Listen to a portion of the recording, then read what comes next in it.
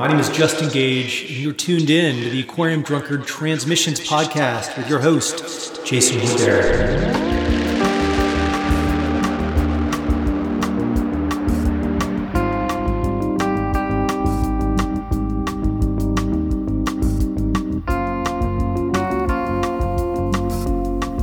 Hey listeners, welcome back to Transmissions. Thanks so much for joining us.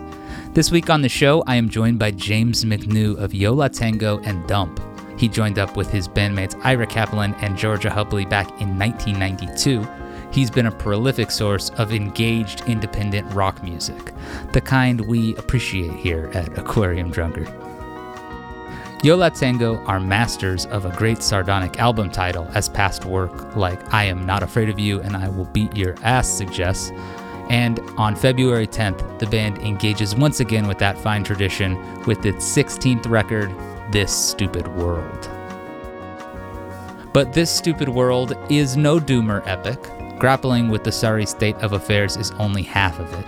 Digging deep, Yola Tengo turns up a touching meditation on time and what we do with it. I see clearly how it ends. I see the moon rise as the sun descends, Ira sings in the opener, and natural cycles turn and hum in the record's fuzzed out epics, like this one, Sinatra Drive Breakdown.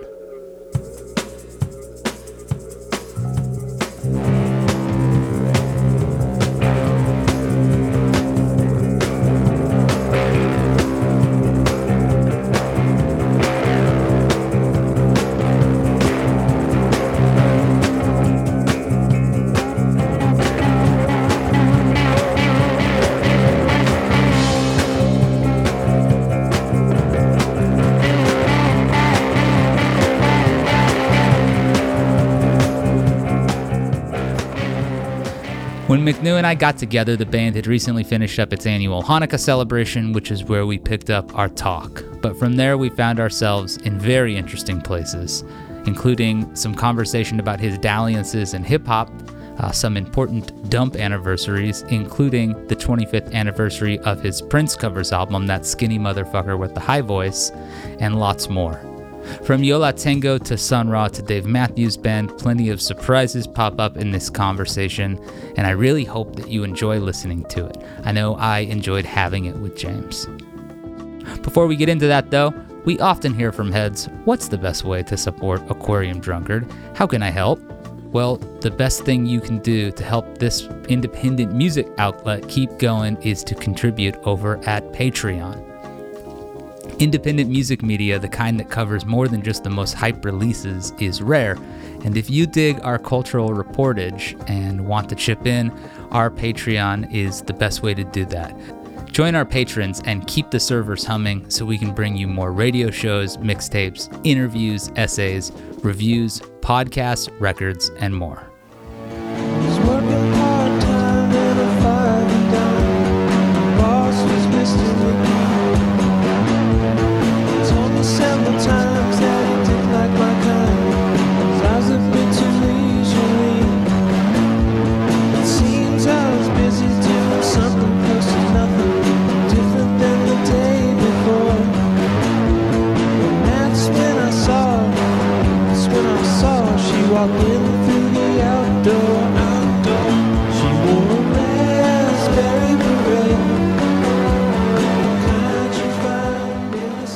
Thanks so much for joining us here on the Aquarium Drunkard Transmissions podcast. It's great to have you, James McNew of Yola Tengo. Congrats on this great new record.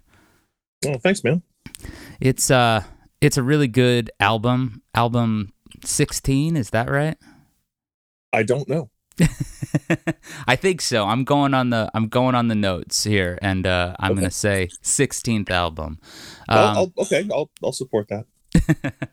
You guys just wrapped up your Hanukkah run. We're speaking in very early January. How was that? It was great. It was really fun. Exhausting. We're still kind of coming back up to the surface after that. But it was a really, really excellent year. I was really happy with it. It's kind of a massive undertaking, and you guys have done kind of a massive undertaking. It is a massive undertaking. And you guys have done it so often. I mean, at this point, do they all feel unique, or are there kind of like commonalities that carry over from years to years? Does it, how do you conceive of it, or how does it feel to you? Yeah, they all feel different. Just the very nature of like every show has some exciting opening band. The show will have a special guest or two or more. And, right. A comic will be there, and everything is, every night is something special. Yeah. It's, there's kind of some routine, which I think is kind of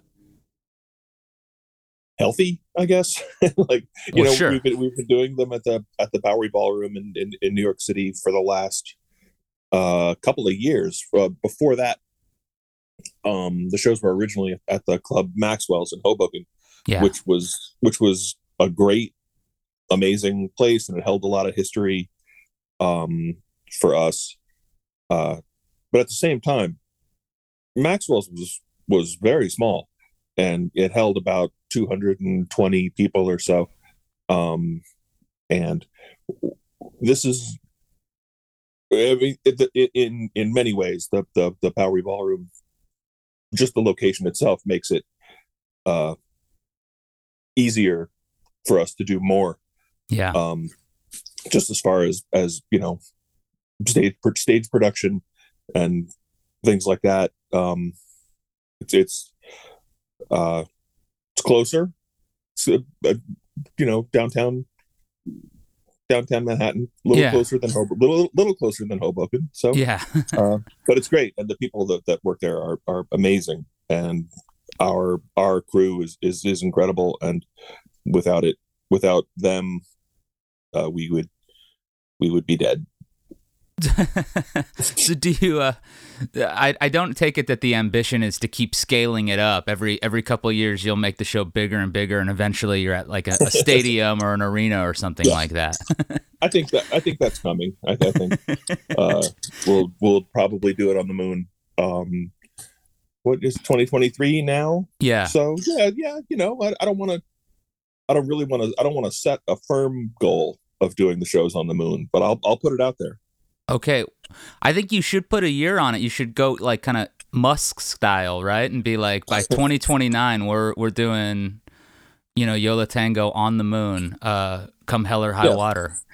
Yeah, I think that's I think that's a fine example to follow. Transmitting live from Alpha Base, I am not afraid of you, and we'll beat your ass or whatever. Yeah, I like it.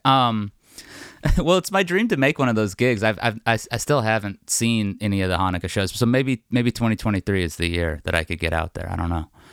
Well, I hope so. It's funny. I see, sometimes I see people saying, "Oh, I really should go to one of those." It's like, yeah, you should. I mean, they're not gonna go on forever, and they only happen here. There's no time like the present.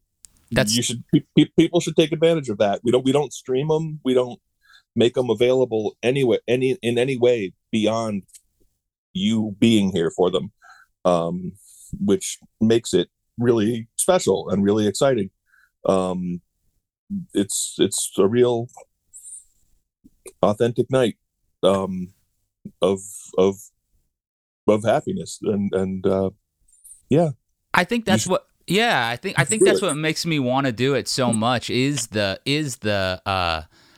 offline nature of it, and for something to be like that in 2022 or 2023. This era, it's rare and it feels very special. So I'm really glad that you guys do it, and hopefully I'll make it out. It's not always the easiest time of year to travel, but that said, I don't know. I'll bring my grandma. Maybe we'll see if she's into it too. Yeah, sure. There's something for everyone. Well, so the new record, This Stupid World, as I mentioned, it rules, and I've really enjoyed spending time with it. It's a pretty live record compared to maybe, I guess, how does the process differ from the way you guys have made the last couple, because We Have Amnesia Sometimes was kind of very ambient, but that was also recorded pretty live as well, right? Oh yeah, 100%. Yeah. That was if it was that like Amnesia, I don't really even think was multi-track. It was everything was recorded live. It was almost like a surveillance camera, just being in the room with us and just capturing every single thing that we did. And I think that There's a Riot Going On, like a lot of the recording that we did for that was maybe a little more similar to the way that we would record soundtracks. Like there was kind of a lot more construction and like kind of tracks being built up piece by piece. But the overall, the recording on This Stupid World, like probably almost every track is based on like a live, 8-track recording of drums, bass, and guitar. There's a core,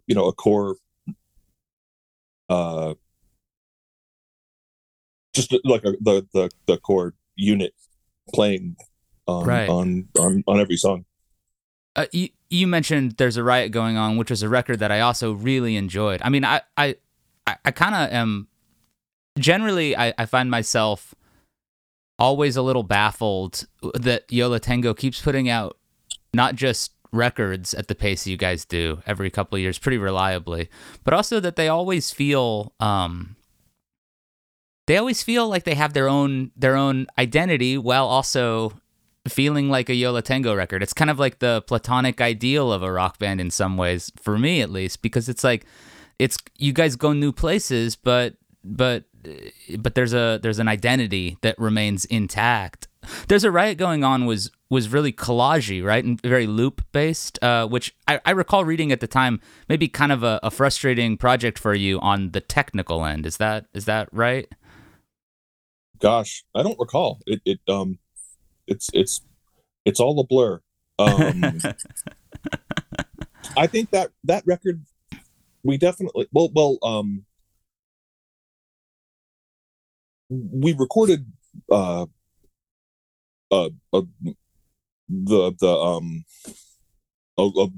of that record, like kind of an overwhelming majority of the recording on There's a Riot Going On we did ourselves. Yeah. And then we went to California to mix the record with John McIntyre at his place. And I think, while we were making it, we didn't realize that we were really making it. We thought, here's some ideas that we have, and we'll take them to a studio, probably to John's, and we'll record a record.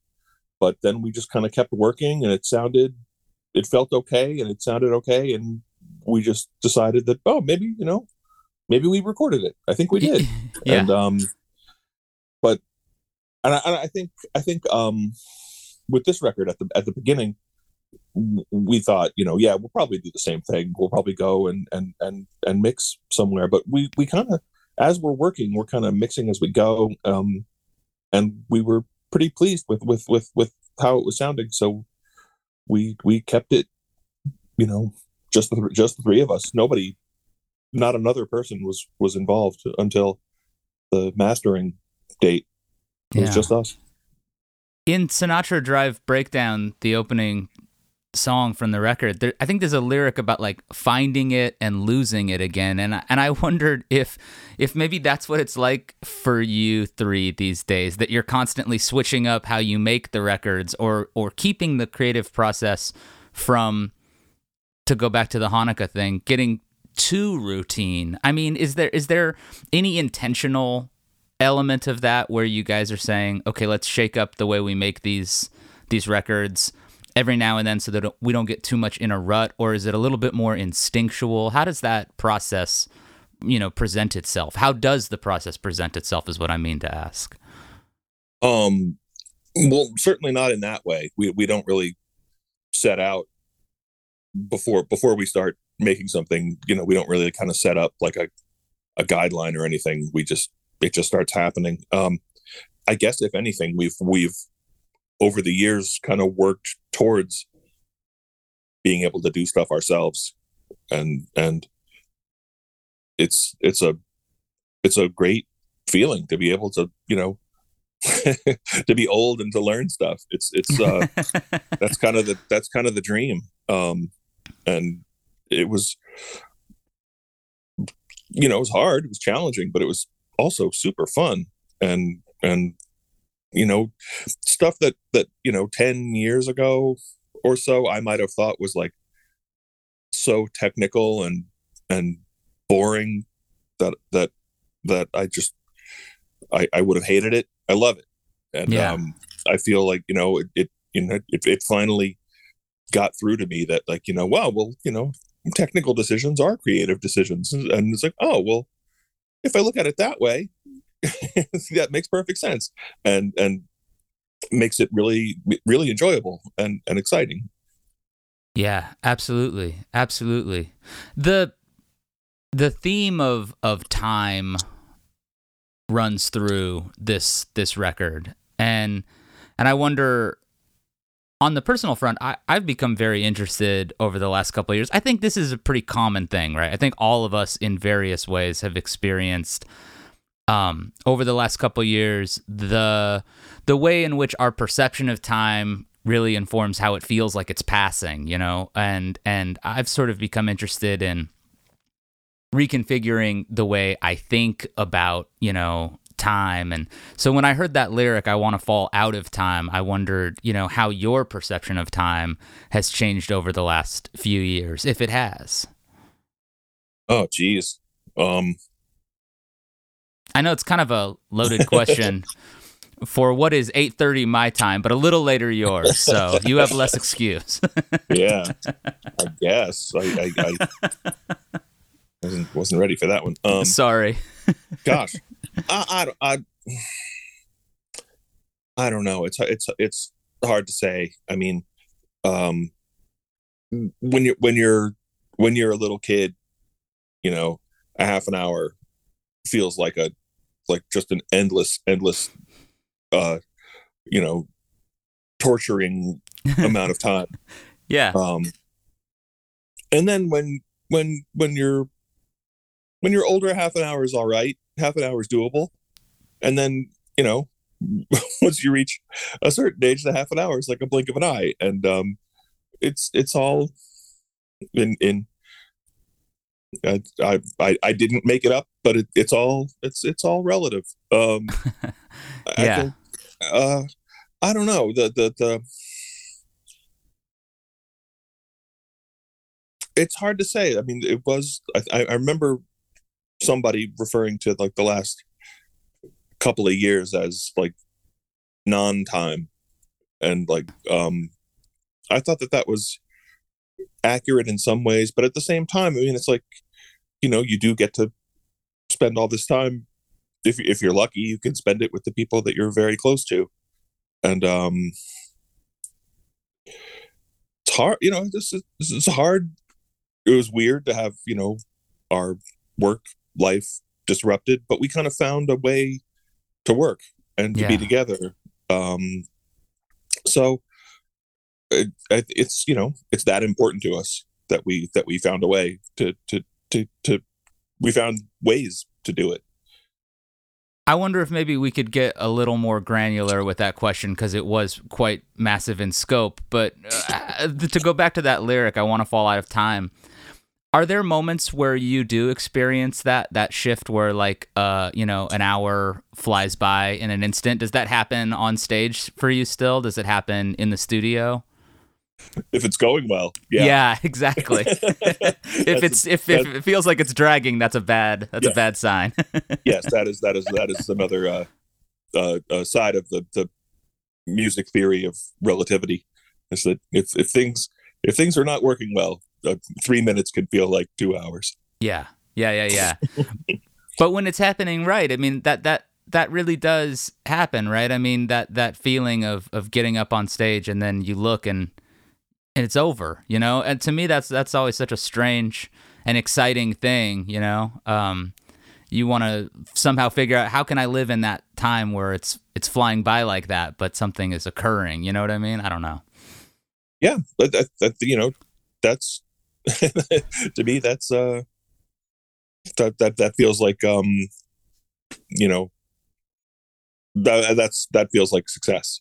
I think that, like, if our rehearsals are sometimes they're rehearsals, and sometimes they're just us getting together to play with with no reason other than we like to play. So time can slip right by. 3 hours can go by pretty quickly, and you just kind of get lost in it, and it becomes like, breathing or blinking or what is that called, like an autonomic function. And especially, and shared among the three people, kind of, it's pretty, it can be pretty magical and rewarding. Yo La Tengo has been a band for a long time. I feel like I think I saw the Rolling Stones pre-pandemic, and I found myself wondering, what does it feel like for that crew up on stage? I wonder if they still feel that sense of like, we're doing this thing that is instinctual and natural to us, when I look at, like, say, a band like Yo La Tengo compared to the Rolling Stones, I find that Yo La Tengo has proved a more dynamic, creative entity over its lifetime in terms of shifting stuff up. But that it's a weird thing, right? That difference between autopilot and fully tapped in, I guess, is what I'm getting at. I don't know. I would love to be able to speak on behalf of the Rolling Stones. It's kind of something that I guess I always wished that I could do. But I think that, like, we like to do things a certain way. Maybe there must be some kind of some crossover somewhere.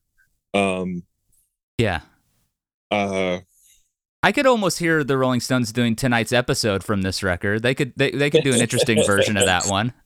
Well, they had some really, really tremendous drum sounds. I think that was certainly that might be our technical crossover is me. I always felt that George's drumming had a lot of kind of Charlie Watts in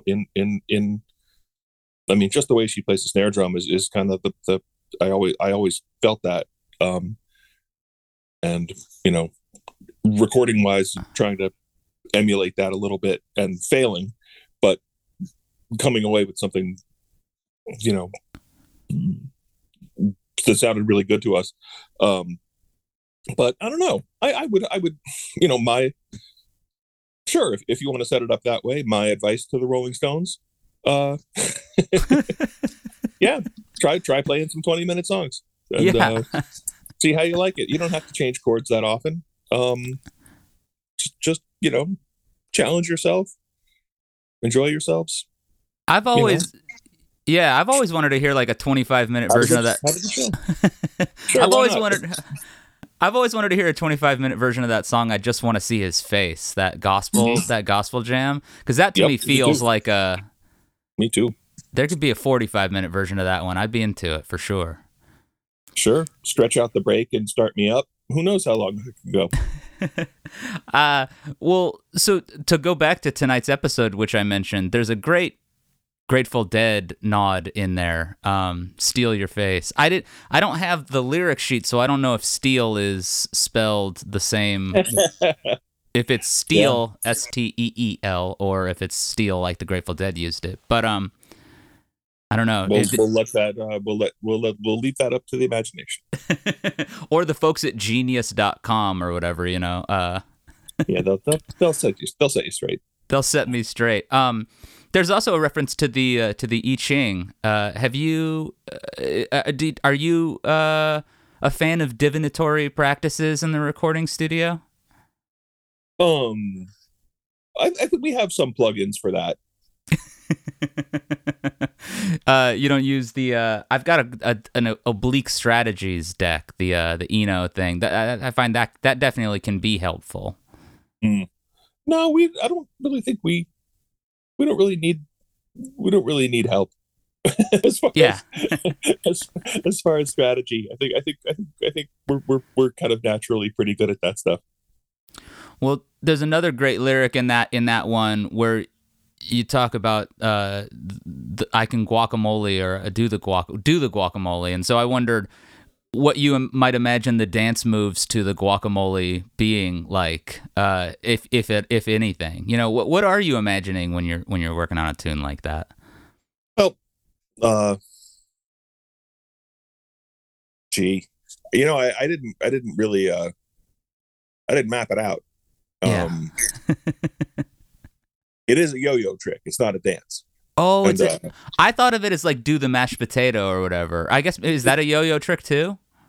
It could very well be. It's I don't know. It's not a world that I've really explored that much. But I think you can make up your own. I think you can make up your own tricks and give them your own names. I think it's the same as making music. Yeah. Yeah. That's actually a pretty good just general description for music. So you can make up your own tricks and give them your own name. It's what it is. Yeah. Sure. Well, I was talking with Tyler Wilcox of Aquarium Drunkard, who did a great interview with you last year about the anniversary of I Can Hear the Heart Beating As One. And we were talking about the new record and just our Yola Tango fandom, and he mentioned to me that you used to do a TV column for the Yola Tango site. Is that correct? That's right. I did. Yeah, that's right. Well, I found myself thinking, geez, I wonder what James has been watching on television lately. Anything good?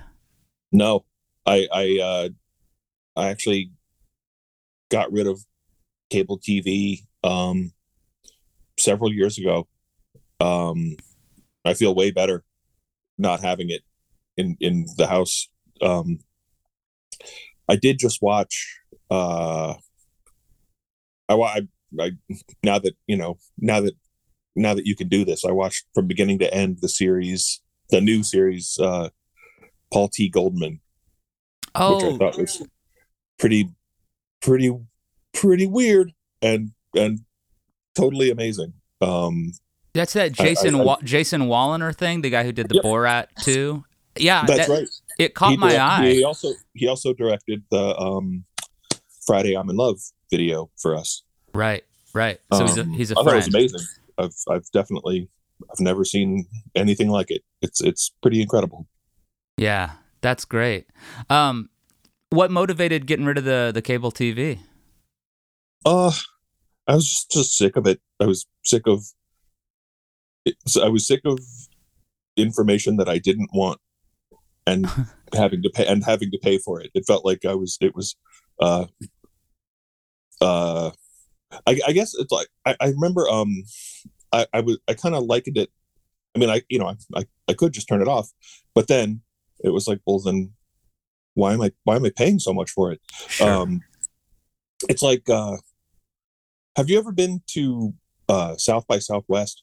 I still haven't been to South by Southwest. I think I might keep it that way. I don't know. Yeah, great. There's a feeling that I would get at South by Southwest when I would venture outside for a moment, and music is kind of just being shot at you from all directions, and to, I guess, like, it's like that feeling when, like, if it's music, I like music, but like when music's like not on your terms and being blasted at you and you can't escape from it, that's kind of terrible. Yeah. And it was a similar feeling anytime I turned on the TV. It was like, I don't think we're friends anymore. Do you have like comfort viewing shows that you'll return to? I don't. Not really. Every once in a while I'll there might be I'll return every once in a while to check it out. Yeah. That's kind of a evergreen. Delocated, I think, is still incredible. The Alan Partridge shows from 20 or so years ago, that Knowing Me, Knowing You, and I'm Alan Partridge, I think are still totally amazing. For sure. I've been on a big Columbo kick over here. Damn, that's good stuff. But it's my first time going through the Columbo filmography, and I just recently hit that point where it stops in the late 70s and picks up in the late 80s, early 90s. And it's been a bit of a culture shock. It's been a little bit of a difficult adjustment, That's a good perspective to see. The passage of time is definitely via Columbo. But still quite good. Fisher Stevens was in the episode I finished last night, and he was playing a demented filmmaker, and I thought this is a pretty good role for him. He was right on target with that one. Wow, that's excellent.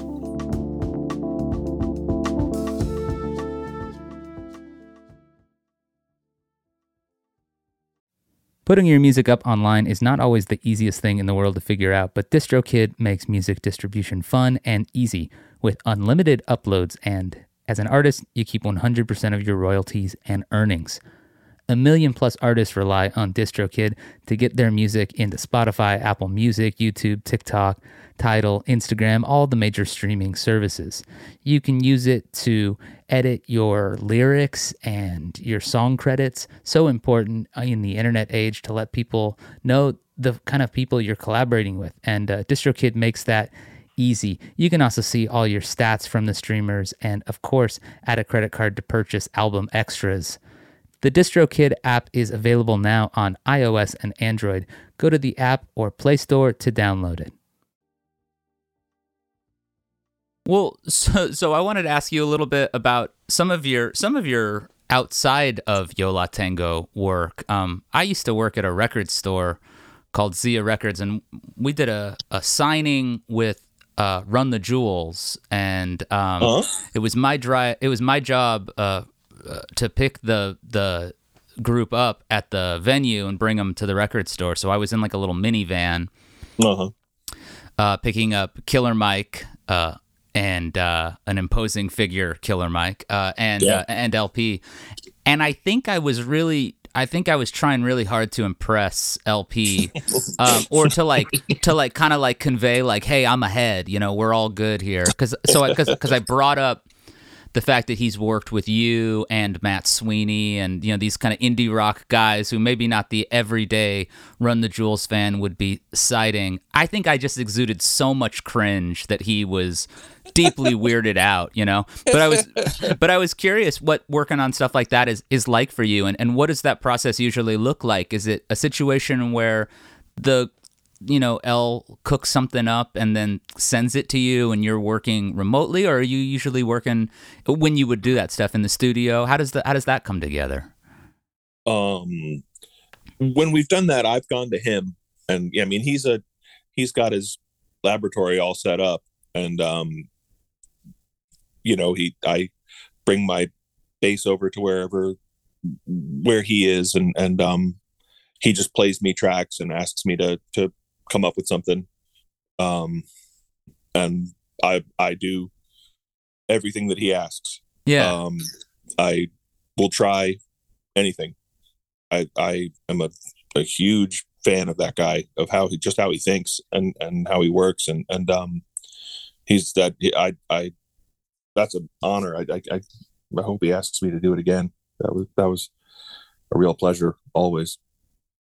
What's your relationship to rap and hip hop like? I mean, have you been a long time listener? I mean, was that stuff foundational to you? What were some of the early hip hop or rap records that really resonated with you? Oh, well, the Message. I remember hearing that when I was a kid in Virginia, and it just frightened me. Yeah. It was, I don't think I had ever heard music that frightened me before, and it was and at the same time, I could not, I couldn't stop listening to it. I couldn't relate it to anything else that I had ever heard before. I mean, I knew about, I knew about other kinds of music. I knew about disco music and soul music, but this wasn't that. And I knew about go-go music, and this wasn't that either. And it blew my mind, and it went right into my brain, and it never left. I was like fortunate to see, like, Run DMC and Public Enemy a long time ago, and shows like that, and I enjoyed a lot of the I enjoyed the '80s very much, and I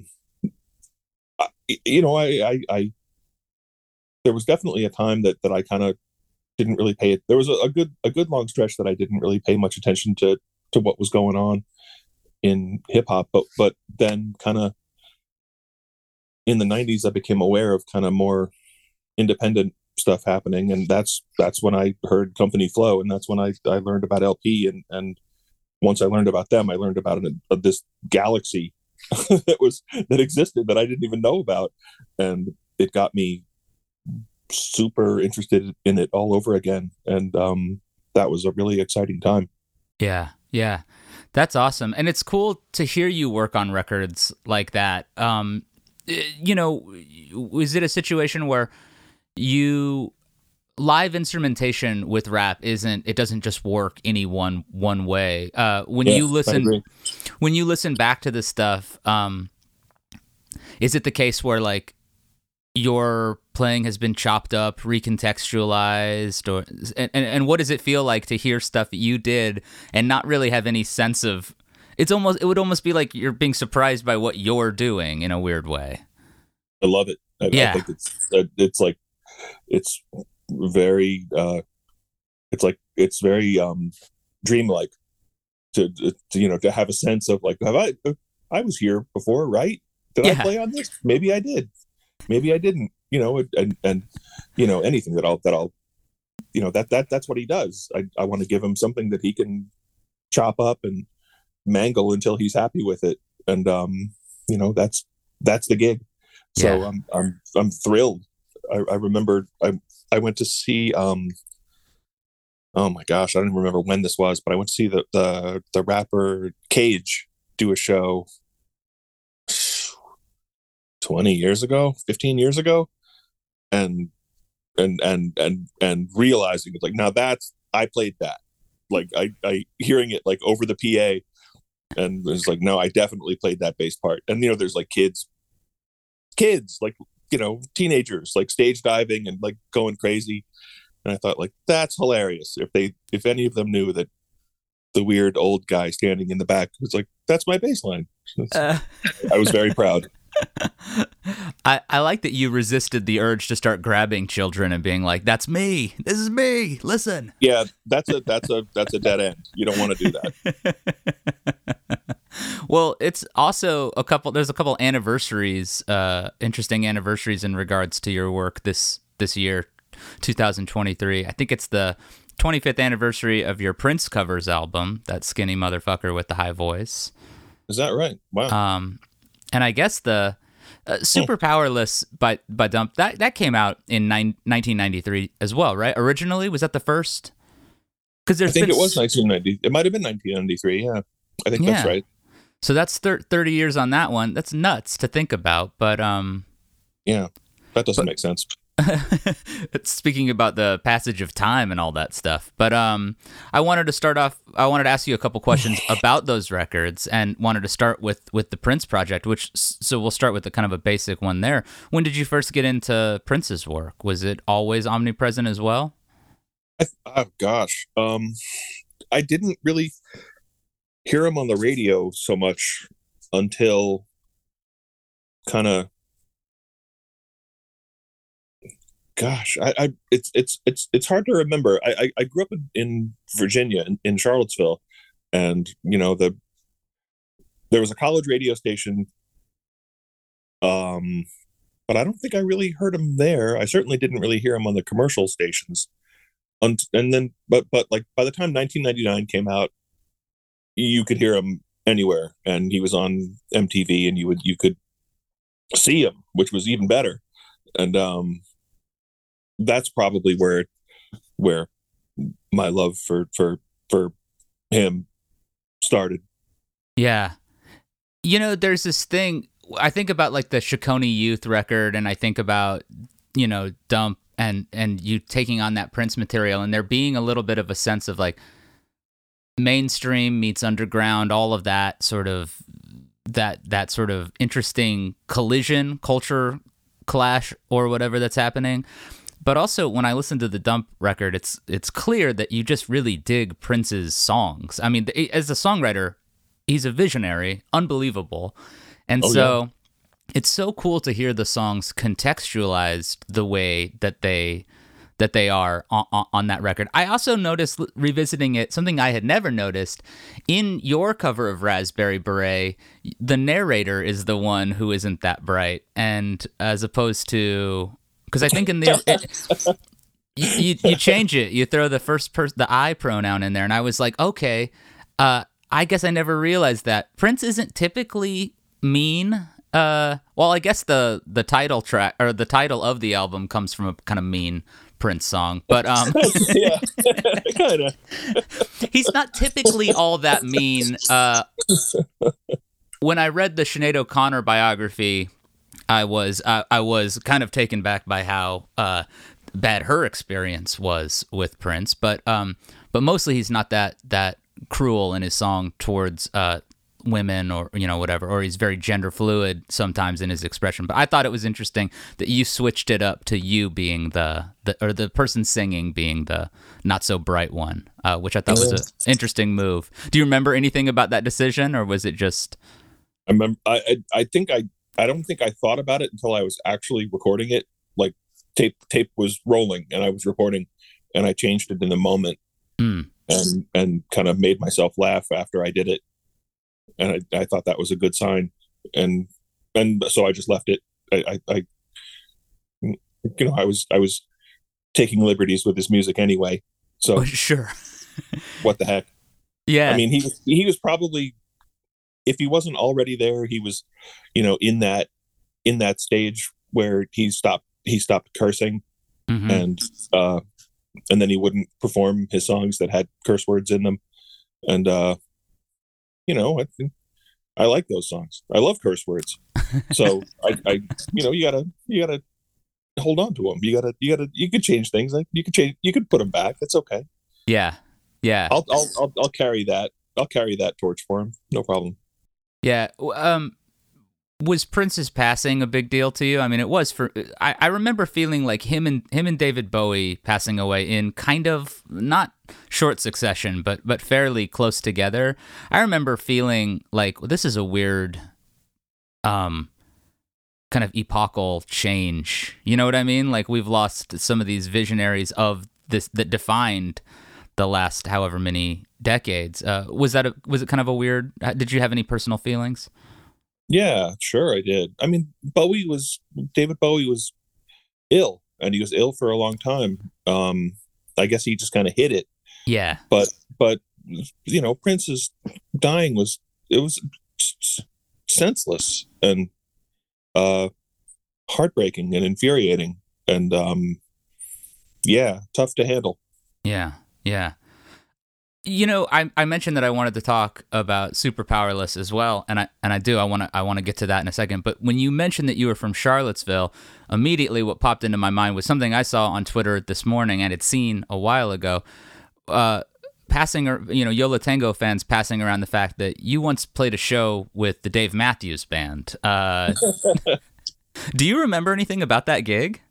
I do. That was CBGB's on a Saturday night, I believe, and that would have been like 1992. Yeah, 93. And CBGB's had this revolutionary booking policy where after the headliner of the night played, then somebody else would play. Like the place would clear out after the headliner played, and then somebody else would play at like 3:00 in the morning. And that was the slot that the Dave Matthews Band angled to get for their big New York show. And so I I had been there at 3 o'clock in the morning on many occasions, and I remember the turnout at 3 o'clock in the morning was surprisingly larger than it usually was. Um, that's all I remember. I didn't watch them. You didn't. You didn't. They didn't borrow my bass amp or anything. Okay. It just it's. I mean, it's funny enough for music fans to consider the idea of Dave Matthews Band playing CBGB, but then you throw you guys into the mix too, and it just started to feel very, very surreal. But I'm sure that's happened all the time, right? Where you open, or a band opens for you guys, or you're on a shared bill where you're like, hey, I remember that band, and then eventually you run into them again as like chart topping. Do any other examples come to mind? These sort of like. Not really. Not for us that I can really think of. I mean, I know that friends, I more than certainly more than us. I can't really think of any times that it happened to us the way that, like, 11th Dream Day, the Smashing Pumpkins were like opening for 11th Dream Day in Chicago, or Poison was opening up for Red Cross in Right. Los Angeles. It was, we didn't really have anything quite like that I can remember. I'll think about that. Yeah. Well, then we'll go back to Super Powerless, which is another great record of yours, and it features a cover of Sun Ra's Outer Spaceways Incorporated, and it was the Yo La Tengo cover of Nuclear War that really hipped me to Sun Ra. I remember being a kid working at the same record store that I referenced earlier, and my buddy Mark Schweikel put on that cover, and I was obsessed with it, and so I really owe you guys a debt, because Sun Ra is obviously, he's one of my favorite artists now. He's one of the most interesting and fascinating artists of the ever. I mean, simply put. I feel the same way about Sun Ra as I feel about the Grateful Dead, in a way, which is that there's just so much of it, and it's such a vast world. You can't really sweat feeling like a dilettante too much, you know what I mean? Because I feel like you could listen to a lot of Sun Ra and still have not heard all the Sun Ra. Do you have any favorite eras or albums, or what is it about Sun Ra as an artist that is so attractive to you and so inspirational? Oh, geez. Gosh, I don't even know where to begin. Era wise, I really like the 70s, and the 80s, and also right now. I think that the band under the direction of Marshall Allen, kind of in the last, easily in the last 10 years, I think is incredible.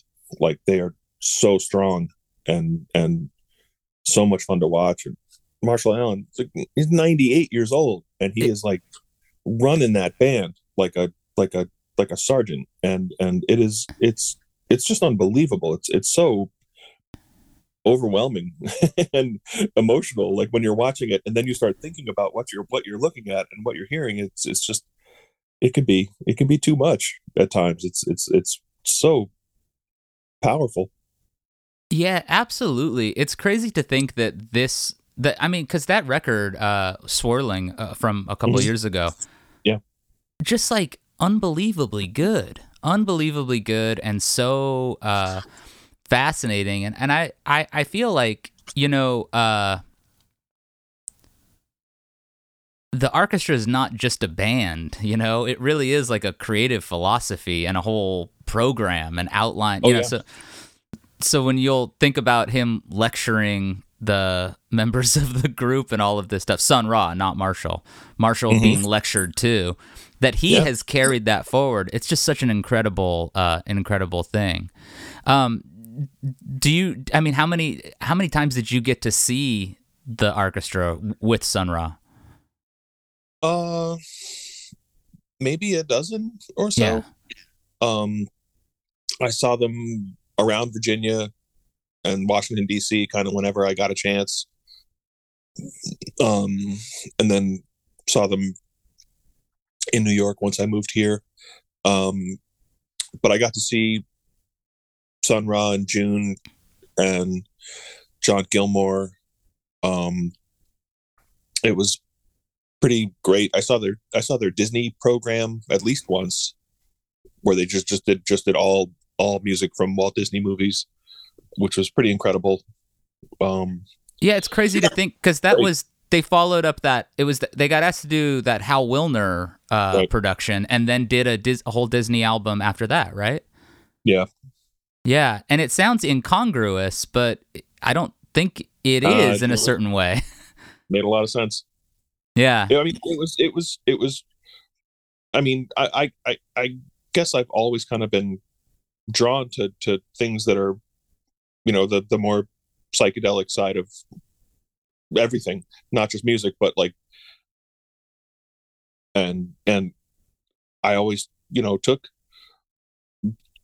like, the freer side of jazz to be really psychedelic. And I felt that's the thing about LP's record production that I think I was really drawn to, is the fact that it's deeply psychedelic. And there's the orchestra doing this, directed improvisation for 30 minutes, and then they go into, and then they play Take the A Train, and Right. it's your neck breaks. And then somewhere down the line it makes sense to you. It's like this did you see that documentary Fire Music? Yeah, it's on the Criterion Free Jazz collection right now, I think, the Criterion channel. There's a lot of really amazing stuff in there, but there was definitely somebody who says that, just because you want to be new, it doesn't mean that you're like ridiculing the past. And there's Sun Ra playing Take the A Train, right? With a 20-piece orchestra and dancers, and yeah, there it is. It's timeless. It's new. It's the future and the past at the same time. Yeah, I mean, that's the dream that's maybe the most powerful and interesting thing that music allows us access to, is that space where it is somehow the future and the past at the same time. I mean, I think about NRBQ's on that Hal Wilner Disney comp too, and they're another great band where it's like an absolute, I mean, the sort of like these American song forms that are very traditional in certain ways, getting reconfigured and blasted out of this completely unique lens. And I guess, I mean, Yo La Tengo's like that too. I mean, I always think of how songs like your guys' cover of You Can Have It All, is such a great example of a song that, I mean, I don't know how long it was that I thought that was a Yo La Tengo original. For somebody who reads as many liner notes as I do, I was pretty slow on the uptake in terms of realizing that was a in fact, speaking of trying to impress people, I mentioned to Ira when I interviewed him once for Aquarium Drunkard that we played that song at our wedding, my wife and I. Oh, that's awesome.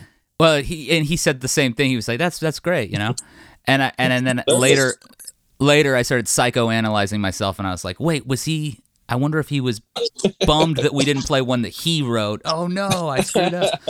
It didn't seem to. I overthought it, but no, that in conversation with other music, and covers have always been such a huge part of Yo La Tengo. Obviously, the Hanukkah shows, everything. It's like that interpretive spirit is not something that every band does, and I don't even really have a good question regarding that, but it's definitely the case. I did want to talk about one more cover before we wrap things up. You did a Yoko Ono cover with David Byrne, and have played with Yoko Ono. I remember when that YouTube clip kind of went viral. The Glastonbury clip. That was maybe 2007, 2008? It was 9? Like 2014, I think. Oh, geez. I think 14 or 15. I can't quite remember, but yeah. Well, what's it like playing with Yoko Ono? That's the question. I mean, I can't imagine it. It was pretty unforgettable. um, to it was. I mean, talk about overwhelming. It was. I don't even know how to describe it. It was, here's this person whose entire life is art and dedication to art, and it's amazing. It's amazing to kind of be in the presence of somebody like that, and to have access to those, to be able to play those songs live with her was just incredible. Like, I can't believe we did that. I can't believe we played "Oh Wind" with Yoko Ono. Yeah. I mean, I had those records for such a long time, and always loved her. I always loved "Fly." That was the one that I always really liked the most. That's the one that's got Mine Train on it, right? I mean, that's just like it. My friend Mark Masters, who, he does a show called The Spindle for a project I'm part of called Wastoids, and he and his friend John Howard, who he does the show with, they talked about, they're like, yeah, it kind of sounds like Can, right? Like, and it's like, it really does sound like Can. Yep, it sure does. Mind-blowing song. How were you nervous to be on stage with Yoko, or was it one of those moments where nervousness gets supplanted by excitement, or what's the feeling like? I don't think I get nervous when I'm with Iron Georgia. I'm with my family. I'm not nervous. I feel strong. Yeah. And I feel like we all shared that. It was really fun. I feel like we all had such a good spirit playing together, and I felt that Yoko was kind of pushing us, and we were pushing her to to like a higher platform, and it was really exciting. It was so much fun. The set I thought was great. I had such a good time at that. We played a couple of times with her. There was the Glastonbury set. There was a warm-up show at Union Pool in Brooklyn before Glastonbury, which was like a secret invitation show only, and that was pretty incredible too. And then we played in Central Park, I think later that year in October perhaps, and that was amazing too. But yeah, that's right. And we did We're All Water at Glastonbury, which I couldn't believe it was happening. It's like this is we're actually doing this. There she is. Yeah. She's standing right there next to me. It was unbelievable. That is unbelievable. And I remember the reaction being, because it was online, the reaction was, at least a lot of the popular reaction was very dumb and very, solidly in that square reading of Yoko Ono that has plagued music culture for decades now. This absolutely reductive and goofy thing of like, that's on one hand, and then on the other hand, it was a fucking radical performance, and you guys did sound fucking far out. So there's a part of me that's kind of like, as easy as it is to sort of like look down upon this misogynistic often and reductive and crappy read on Yoko, it's not that weird for people to hear that and not know what to make of it because they don't have framework for that kind of art. You know what I mean? So but it was just a weird thing, and I wondered what it felt like for you. I mean, you guys haven't had, or maybe you have, has there been a big like TikTok Yola Tango hit yet? I couldn't tell you. Okay. But I just remember being just so proud, and like and that I remember like coming home and seeing the reaction to what to what we had just done. Yeah. And I remember just feeling great. I feel like we did it right. We that's what it is. That's what Yoko's music is. We celebrated it and we embraced it and loved it and blasted it out together. And great. That's it. It got a reaction. Yeah. It should. It should. I was so proud. Really was. Yeah. Well, absolutely. And James, this new record, also something to be very proud of. Like I said, I've really enjoyed it. It's been so much fun digging into it. And just now for so many years having the music of Yo Tengo to wander into and to explore and to use as a gateway to other incredible music. In a lot of ways, it feels like your project and your all your projects, your work as a whole, really does achieve that thing that I'm looking for in music in terms of being a conversation and being a culture and being a thing to kind of like find yourself in. And the times that I've been fortunate enough to see you guys live, it always does the same thing. And your blend of, pop and freak out is just, yeah, it's great. And I'm so glad that we were able to make this chat happen, that I could interrogate you about your perception of time and chat about Yoko. Yeah. That was a highlight. I thought we were going to talk about TV for 25 minutes, but you got rid of your TV, kind of cutting the legs off my question there. So I appreciate that too. Not a problem. Keeping me on my toes. James, thanks so much for joining us here on Transmissions. I hope you have a great rest of your day. Thanks, man. You too. Take care. Yeah, no, Mom, you can take your pick, guaranteed. Ask me nice, whatever you like, I'll show you your trip. Milk the cow, I can milk the cow. Mow the lawn, I can mow the lawn. Steal your face, I can steal your face. Ear to the ground, I can ear to the ground. Shabu shabu, I can shabu shabu. Hold the phone, I can hold the phone. Guacamole, I can guacamole.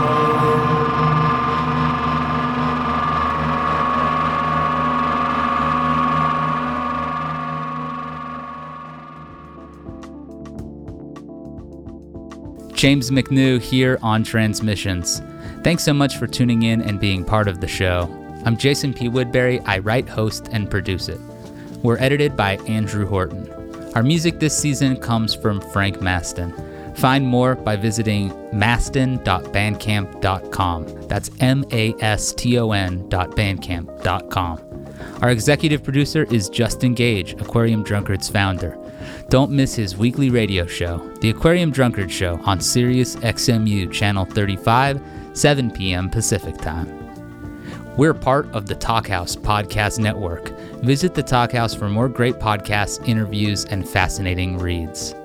If you appreciate our show, be sure to rate and review it and subscribe so you never miss an episode. If you want to make your support official, check us out on Patreon.